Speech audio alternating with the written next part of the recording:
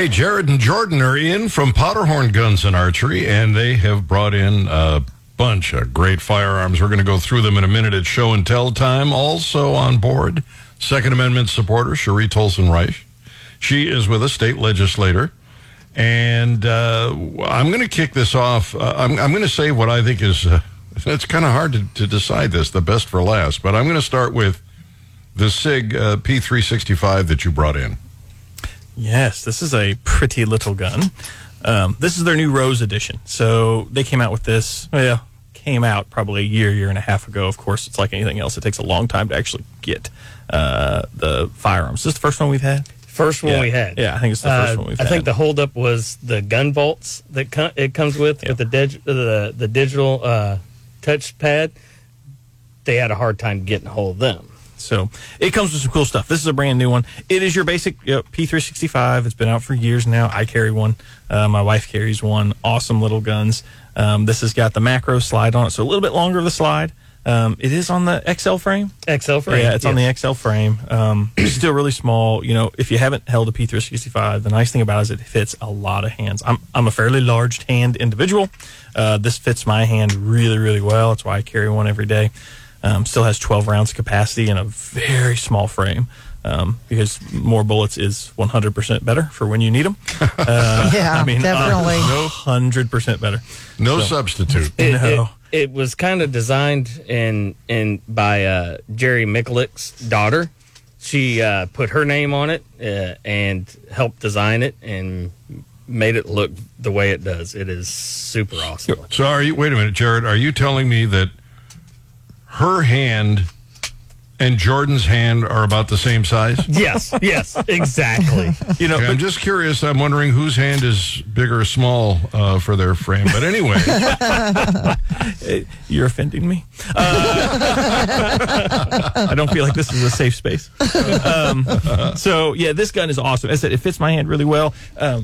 Yeah, I'll give it. Gary, he's letting me handle it. I see this, yes. Now, I did go out this spring and bought me a Sig Sauer 9mm. Yep. And it fits really good. It's one of those guns you pick up feel really good. The Rose has a few, they call it rose gold, but the accessory, it's the magazine release, the safety, and the trigger are a little bit different color. The rest of the gun is a black gun, just like what we're all used to. It does have the cutout for being able to put an optic on top. It has a ported slide, not a ported barrel, but it is a neat gun. I said it took us about a year to get this one in. Really cool guns. I really like the P365. I know I talk about a lot just because I do own one, and I've shot thousands of rounds out of that thing, and so has my wife, and so have my kids. And everybody just handles it really, really well.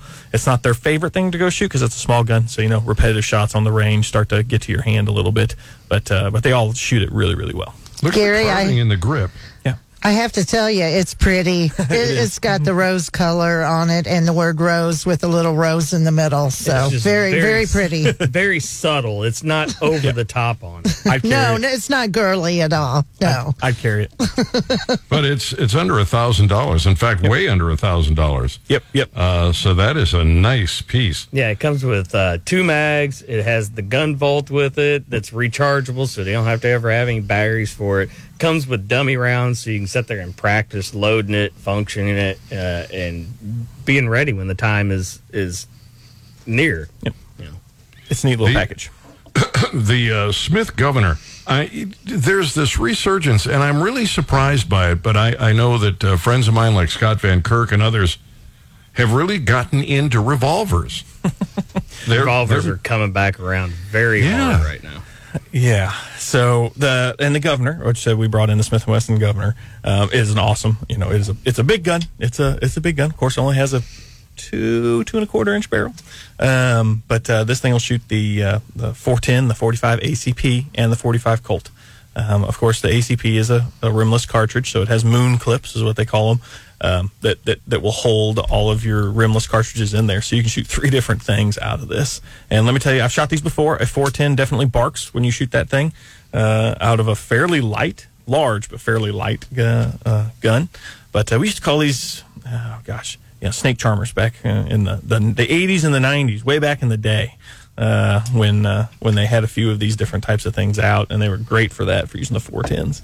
but it'll shoot all three. This is a brand new gun, and of course it's a Smith, so it's just put together well. It feels good. The cylinder turns so smooth. The trigger action is great on it.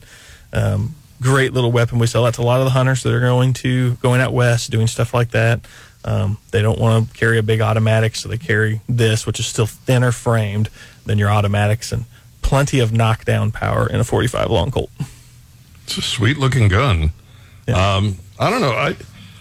I guess I'm just hooked on semi-automatics, but I'm going to have to go out and start shooting some revolvers and see what I think of them. It's been so long. I can't even remember the last time I shot one. And there's a pretty factor about them that we don't see. Just like looking at cars from the 50s, 60s, 70s, and 80s, they just bring back a different era of production and mechanics that you don't see in modern firearms. Not to say that modern firearms aren't pretty, but most of them we've just made them super functional and kept the pretty out of it. So you look back at some of the revolvers with the finishes and the wood that's on them and the way the wood's stained and the graining of it, and you just look at it and it just reminds you of a simpler time. Well, is there any more dependable firearm than a revolver? Not really. Doesn't usually. It jams a lot less often. Let's put it that way. You can definitely break them, but it doesn't require a lot of action. Almost everybody can shoot them. They're just low capacity. That's your biggest fault of a revolver. But man, they are simple. Pick it up, pull the trigger, it goes bang. All right, let's move on. There's a SIG 1911. And we all know how I feel about 1911. You love them. Yeah. This is a very pretty one. It's a Max Michel edition. That's their captain of their shooting team, of SIG shooting team. This is a 9mm version. So it has got a lot of little bells and whistles on it. This is a full-size frame. You've got extra high sights. Sometimes they call those suppressor-ready sights, so that you can put a suppressor on it. But these are just nice extra high sights, adjustable for... Looks like we got adjustable for windage and elevation on the back. Thicker grips. You have a nice thicker grips with more texture on them, which is really nice on these. Because some of the 1911s, at least for me, I'm a sweaty guy. I've also shot with blood on my hands and things like that. It becomes very hard to hold on to this stuff in those conditions. So this has a nice texture that I think would be easy to grab a hold of. Extended magazine release, and I mean, it's nice. You can really get to this magazine release, because if you got smaller hands, that's a problem in 1911s for a lot of people. 1911s and Glocks and stuff like that, it's hard for smaller shooters to reach it, but you're going to reach this one. Anybody can reach this thing. Flared magazine well, that's fantastic. Helps you find that, so your reloads are a lot faster because it helps guide that in. And it also helps maintain a good firm grip on the firearm, because you've put basically a tang down at the bottom as well. So stainless frame, regular nitron finished slide, just a great gun. Ambidextrous safety and large safety releases on it. It is just a workhorse of a gun. If I can just jump in on Jared here on the ambidextrous safety, I wish more manufacturers would do that and cater to those of us who are left-handed. Yes, wrong-handed. Yes, and it's the same way even on that. Wrong. Whoa! Nothing happened. It's even the same way on that P365. SIG does a really good job on a lot of that stuff, making ambidextrous safeties on a lot of their guns for the left-handed people in this world. People are doing it more and more and more and more. As almost every new model that comes out over the last few years is ambidextrous now. And they're slowly supplanting the old models and adding it, just because, heck, I shoot 50-50. Just about everybody out there that's serious at shooting shoots at least 50-50 right hand, left hand. Back when we were training, we did enough left hand that even in our scenarios we would run, we'd end up with a right-handed guy like me with a right-hand holster would end up with that gun in our left hand, and we'd have to go hands-on and do something, and we'd look for that holster on our left-hand side. That's how normal everything became. And then you're like, oh, crud, I got to switch back to my other side. Put it over there. But ambidextrous is becoming more and more and more common. All right, I'm saving the best for last. Not only the price, but the brand and what it is. And we'll do that in just a few minutes on Gary on Guns. Welcome to Gary on Guns. Jared is in with Jordan from Powderhorn Guns and Archery. Give him the address, one of you guys, I don't care which 1915 Paris Road, Suite 103. Just so you know where they're located in Columbia, Missouri. And Cherie Tolson-Reich is with us as well. It's show and tell, and I've saved what I think is the best for last. It is the much hated by the left AR. Give me some details. It's a Smith & Wesson, and it's only like $6 1/4. Yeah, it's so that's their new FPC. It's a folding 9mm, 16-inch barrel. It's not really an AR. It's kind of designed off their pistol frame, but it's got a 16-inch barrel. It's threaded to where you can put a muzzle brake on or suppress it down the road if you'd like to.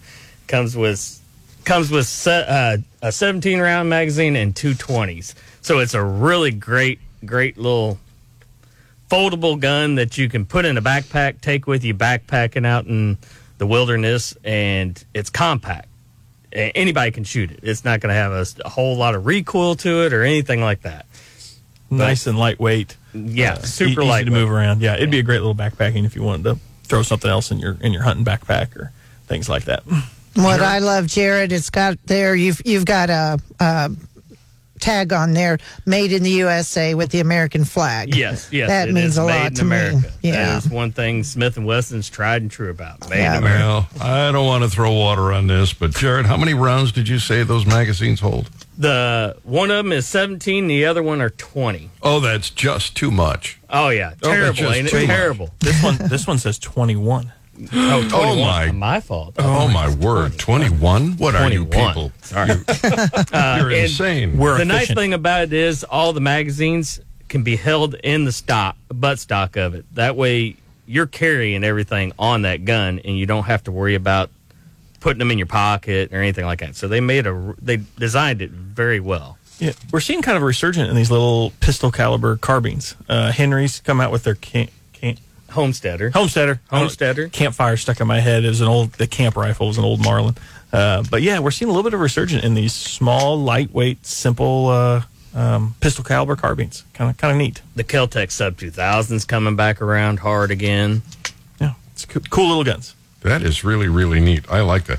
And you know, one of the advantages to doing something like this with a 9mm is it is the round that most people carry. Whether they're doing a Glock or an S&W, they're almost everybody has 9mm. You don't have to go out and buy a whole bunch of different kinds of ammo. No. Yeah. And it is one of the first ones, when we do have our ammo shortages, it is one of the first ones to come back around, since it's a NATO round. So, you know, I think the lesson to learn on the 9mm is buy as much ammo as you can. Before it happens. Yeah. Before stockpile it. We have cases. I think we even have case quantity sales right now. We've got a couple pallets of stuff sitting out. Do you really? You've got case quantity? Oh yeah. So yeah, we got a ton of that stuff out. So it's a good time to come grab that. Don't wait like everybody else does. We wait till we go, oh gosh, we're having an ammo shortage, and we try to go grab it. So we even got case quantities on 12 gauge dove load rounds right now too. So. Good time to come buy some cases of ammo and store them in your dry, climate controlled basement. Yeah. Not the garage. Garage not good for ammo. Garage is not good. Can't leave them on the floor in the cement?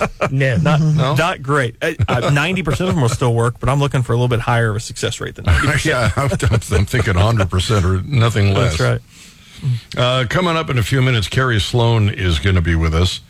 She is with crimeresearch.org, talking about women and self-defense.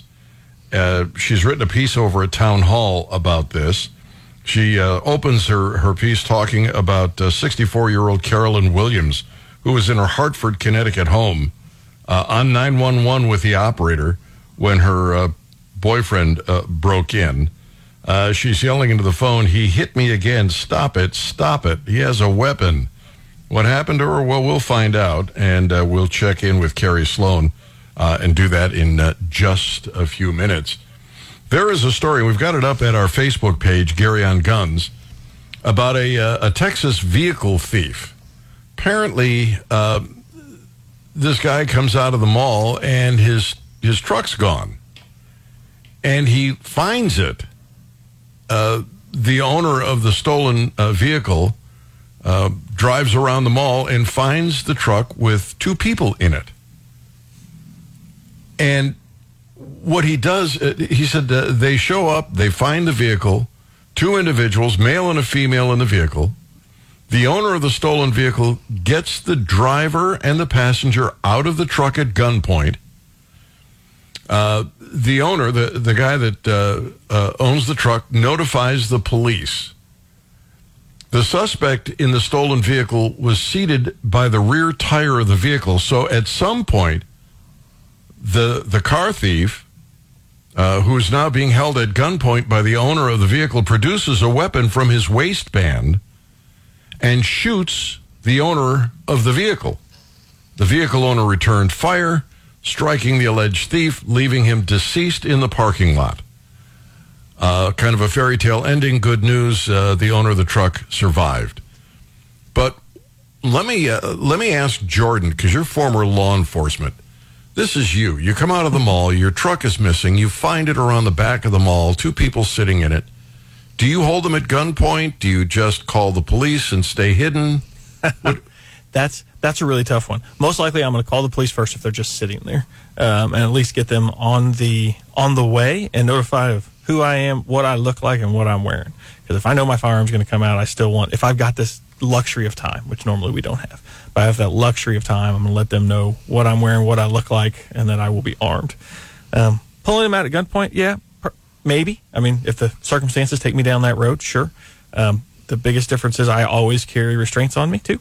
It's part of my little loadout of things. You need to have. Oh, you kinky fellow, you. No, and they're finger cuffs, and they work fantastically for these little positions because they fit in a magazine, a single stack magazine holder that I've got back there, and I've got 2 sets of them.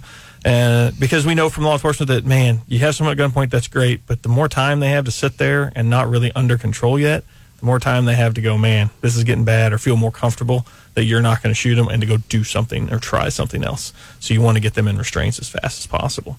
But pulling someone out, yeah, if it's your stuff. If other people aren't going to be in danger, I don't really want to have to shoot someone over a car. That's just not where I'm at in my life. Not saying there's anything wrong with it. That's just not where I'm at. But what are they going to do? What's they going to do the next guy? What's going on? All those things do go through my head, so I have no problems with doing that. But I would try, if you think you actually have the time, call the police, get them on the phone, put them on the speakerphone, make sure you let them know that you are what you look like and what you're wearing, so that when they arrive, there's less of a possibility of confusion. Yeah, so if you're lucky, the police get there before anything transpires. Yeah. But if you think they're going to leave, yeah, I don't think I'd have a problem with doing it. I don't see a problem with doing it. There's so many other factors. Like you said, there's what's in the background, how many people are around, what time of day is it. If I think there's people behind them, because you're in a mall parking lot, there's got to be people everywhere. And that's really going to reduce me using a firearm to stop someone stealing my car. Just because I know where bullets go. I know how bad that happens. Obviously, he got them out without any of that happening. If he'd had restraints, or if the police had been able to get there quicker. But I don't know how quickly this transpired. Was it 30 seconds after he went down? Was it 6 minutes after he sat down? I don't know any of those facts, but there's nothing wrong with doing it. It's just a crowded mall parking lot. Man, it's just probably not. I'm not going to accidentally hurt somebody else to stop someone from stealing my car. The female passenger with the alleged thief was also struck by gunfire and is in critical condition. The driver, meanwhile, reported to be in stable condition and has received medical treatment as well. He's trying to recover his property, police said, describing the vehicle as a Ford truck. I guess it would depend on who you ask whether he did the right thing or not. I think he did the right thing. He didn't force this guy to pull his gun out of his waistband. That's correct. He didn't force him to steal the truck. And my father used to have a saying, you play with the bull, you get the horns. And apparently, the truck thief was playing with the bull. You got to pay to play, and I agree. Stupid games, win stupid prizes. Yeah, that's right. All right, we've got a lot of other firearm news, but first we're going to have a conversation with Carrie Sloan. She's with crimeresearch.org. On Gary on Guns. Hey, welcome. Glad to have you with us on Gary on Guns. Jordan and Jared are in from Powderhorn Guns and Archery, and State Representative Cherie Tolson-Reich, who is a gun-toting state representative. She is with us, Second Amendment supporter. The story is Carolyn Williams in her Hartford, Connecticut home. She's on the telephone with a 911 operator, and she's yelling, "He hit me again. Stop it. Stop it. He has a weapon." What happened to her? Well, we're going to find out because Carrie Sloan is with us from crimeresearch.org. Carrie, welcome to the program. How are you? I'm great. Thank you for having me. So what happened to Carolyn? Well, as I'm sure that many of your listeners can probably safely assume, she was murdered while she was on the phone screaming for help, while she had a protection order from the local court system. So the protection order isn't really protection, is it? No, not at all. They're absolutely useless pieces of paper, and I can give you, just off the top of my head, 3 or 4 cases, but there's thousands, if not honestly countless cases across the country, just in the past 5 years alone, where women have been murdered by their abusers while under a no contact or an order of protection from the court systems in their areas. It's pretty frustrating, actually. Yeah. Her assailant, her ex, Logan, yes, he apparently had violated this protection order. And it was, because of his criminal background, illegal for him to own a gun to begin with. Gee, one wonders how, with a NICS check, he did that. Right. But he did. He had a sawed-off shotgun and a pistol? Yes, and he had been previously convicted and was a prohibited person, served and for domestic assault as well as other crimes, but he served no time in those previous charges as well. So the court system not only failed Carolyn Williams, they'd failed, years prior by allowing this man back on the streets, knowing that he was a violent criminal. But clearly, just making him a prohibited person was going to solve the problem in the eyes of the court and, of course, the state legislature. Let me ask Jordan a question. You're former law enforcement. Have you seen these orders of protection successfully protect people? I mean, yes. In a generalized question like that, sure, it does work sometimes when the bad guy was not prepared to murder yet. And they do something, they say something, we get to take them to jail. Now, of course, law enforcement's, the police side is out, right? We put them in jail. Now it's completely up to the rest of the court system on what occurs. But yeah, we had definitely arrested people for violating orders of protection. But if somebody is intent on killing, yeah, you're not going to get there in time. It's just not going to work. It's just not going to work. Even if you've got a 5-minute response time, 5 minutes is eternity, and 5 minutes would be a really quick response time, honestly. So Carrie, what's missing in this picture for protecting women who clearly don't, as a rule, have the upper body strength to combat a guy? What's the solution here? Well, being a domestic violence victim when my ex abuser hit me for the last time, and we were sitting after his arraignment, and I'm standing in front of the law enforcement officers, black and blue, with fingerprints around my neck where I was picked up and thrown across the room. They asked me if I had a place to hide for 3 to 4, 5, 6 days after he got out, because that was when the violence was most likely to escalate. Because clearly it was my fault that he was in jail, because I had the audacity to call 911. And so this is one of the things that abuse victims, particularly women, are often told. We're told to hide. We're told to take hand-to-hand martial arts, uproot our lives, move our children, all of these things. But the one component that is truly the most effective equalizer for self-defense for a woman is a firearm. And it is a rare case where women are told to get a gun. And what's even more concerning to me as a self-defense advocate for women and a firearms instructor is sometimes law enforcement will just tell these ladies to get a gun, but don't go any further to explain that they should probably get some training, because just because they have the gun in their hand doesn't necessarily mean that they're going to be able to operate it properly or not have it taken from them and used against them. So I would love to see, obviously, more law enforcement encourage women to embrace firearm ownership, but also to get the proper training that they need as well. Go ahead. Sorry, I just want to interject for half a second. And yes, 100% to everything that she is saying. I can only speak to my experience. About somewhere between 30 and 40% of the victims that I dealt with over the time, and we did make the recommendation of, get yourself a firearm. That's an option. Don't let yourself be a victim. and use these firearms as needed. Around 34% of them couldn't do it because they had a felony conviction for something. Most of the time, it was like a fraud. It was wrote a bad check for $500 at some point in their distant past. Sometimes it was assault, but usually it was some kind of simple felon.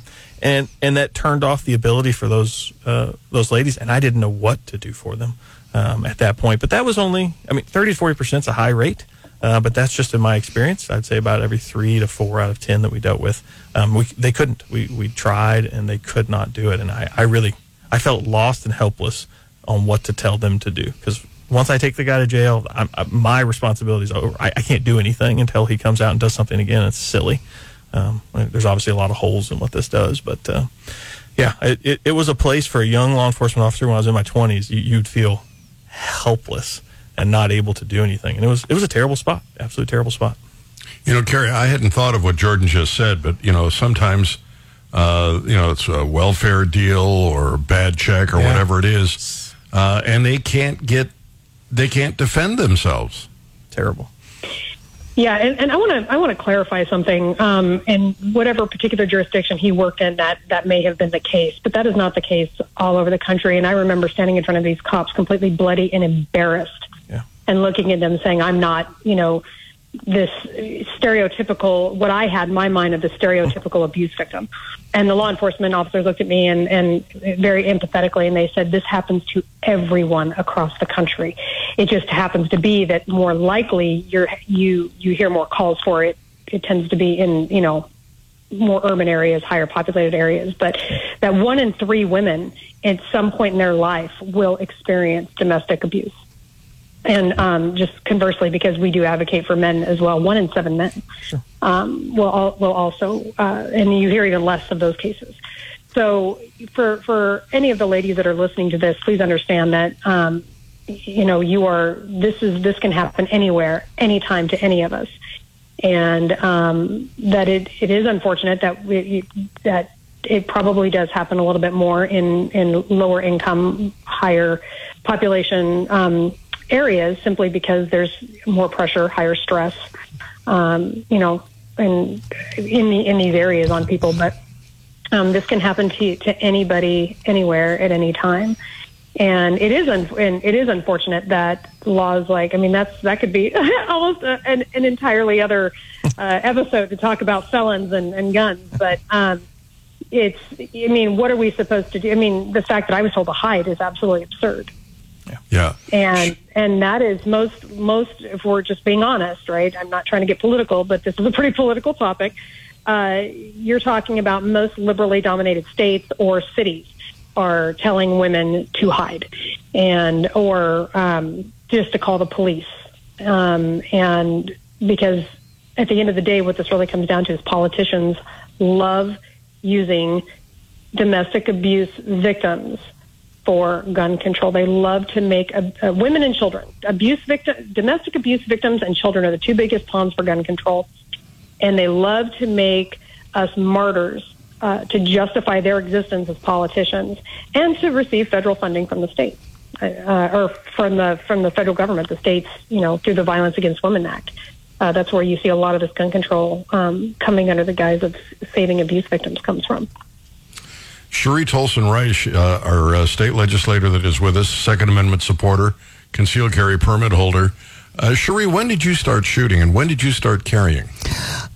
When Missouri passed the concealed carry law, I took the class, what's it been, a couple of decades or more ago. But I can tell you, since I've become an elected official, your guest is spot on. I'm just now not only agreeing with everything she says, but in my term as an elected official, I've had an assassination threat. We all remember the gun in the library that made international news. I had like 300 liberal crazy people threatening our lives. No law enforcement around. And when I called 911, I said, I'm a concealed carry permit holder and I will defend myself. Everywhere I go, I have to look over my shoulder.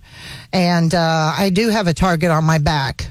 And I deal with a lot of orders of protection, women. I work in the legal field. And at the end of the day, it's just a piece of paper. That doesn't mean that piece of paper is going to stop a bad guy. If you just turned the radio on, Carrie Sloan with us, Crime Prevention Research.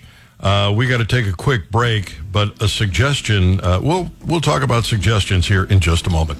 It is Gary on Guns. Hey, welcome. Glad to have you with us. And I am joined by Jordan and Jared from Powderhorn Guns and Archery, and Cherie Tolson Reich. She is a state legislator, Second Amendment supporter. On the line with us is Carrie Sloan, and she is with Crime Prevention Research.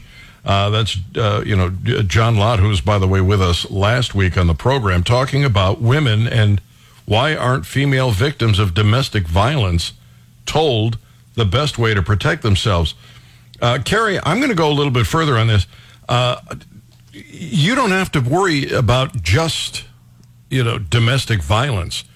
Women, as I pointed out earlier in the program, having generally not the upper body strength to fight off a man, can be assailed anywhere, can be a complete stranger, and can be a victim at any time practically.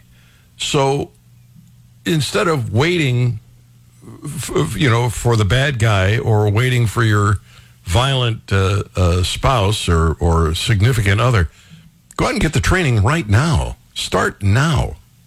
Make sense?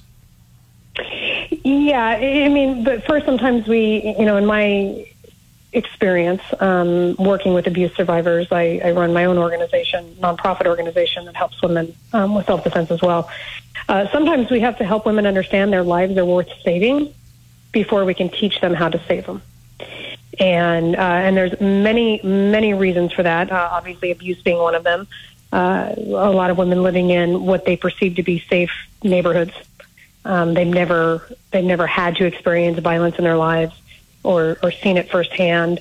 Or in some cases, and more conservative. I live in Georgia, and we see a lot of, my husband will take care of that. Well, your husband isn't with you 24/7, and if your husband is, that's a whole different conversation to have. So there are many reasons why women have this mentality that they shouldn't have a gun. Obviously, one of the most prominent being we are taught to actually, to be honest, we're weaponized. Women in general have been weaponized against their own best interests to support legislation that takes away their ability to defend themselves across the country, and we see this. So I would love to see every woman taking these classes, but sometimes we have to help them understand that nobody is coming to save them. I think 2020, 21 were great examples. That's where we saw, through 2012 through 2022, we saw a 115% increase in new gun purchases by women. That being said, how many of them are actually carrying them? Only 30% of women still make up the entire number of concealed carry permit holders. So women will come and they'll go purchase a gun, but oftentimes they don't follow through with training, or what concerns me even more is these women will go and they'll take a concealed carry permit class, but then they still don't carry because they're still not comfortable doing it. So the real question where this lies is, where do we get these women? How do we get them to understand that this is a process that they need to go to become comfortable to carry that firearm, as well as being proficient with it as well? And I think there's a disconnect with those two things, and there's a lot of factors why. But at the end of the day, helping them understand nobody is coming to save you, right? Facts and logic are something that is the cornerstone of the more conservative leaning, particularly pro-gun side of the argument. Well, as somebody who has worked with women for 30 years in the beauty and fashion industry, someone who lived in a very liberal state, Washington State, as well as California, and I've confronted Kamala Harris and her minions and such. I can tell you, facts and logic don't work with these women. You have to hit them emotionally. You have to push that emotional button, that mama bear button, or whatever you want to call it, and have them understand that this can affect them personally.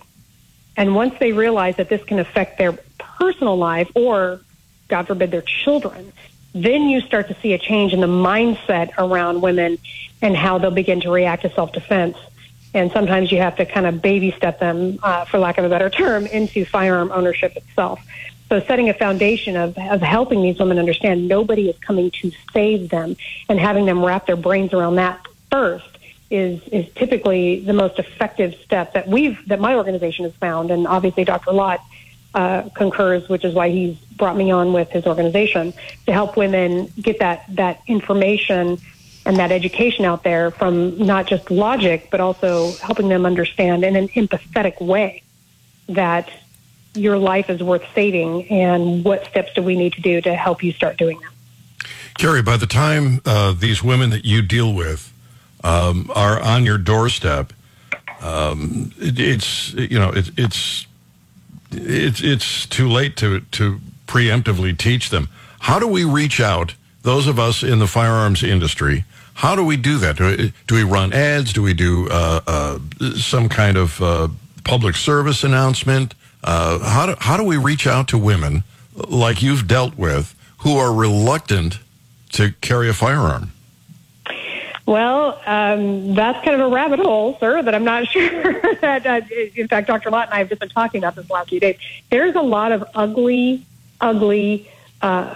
comments and bad information that goes out.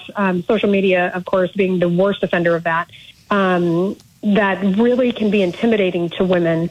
I've been very vocal about that, and how, every comment that we read on social media, you and I and your guests may dismiss it because we're more familiar. But how many women that are looking for resources are seeing some of these things and they're seeing condescension or lecturing or, God forbid me use the M word, but misogyny or chauvinistic comments out there that will absolutely deter a woman who is looking for resources because they don't know where to go. Commonly, where they're going to Google or they're going to go to Facebook or some sort of social media.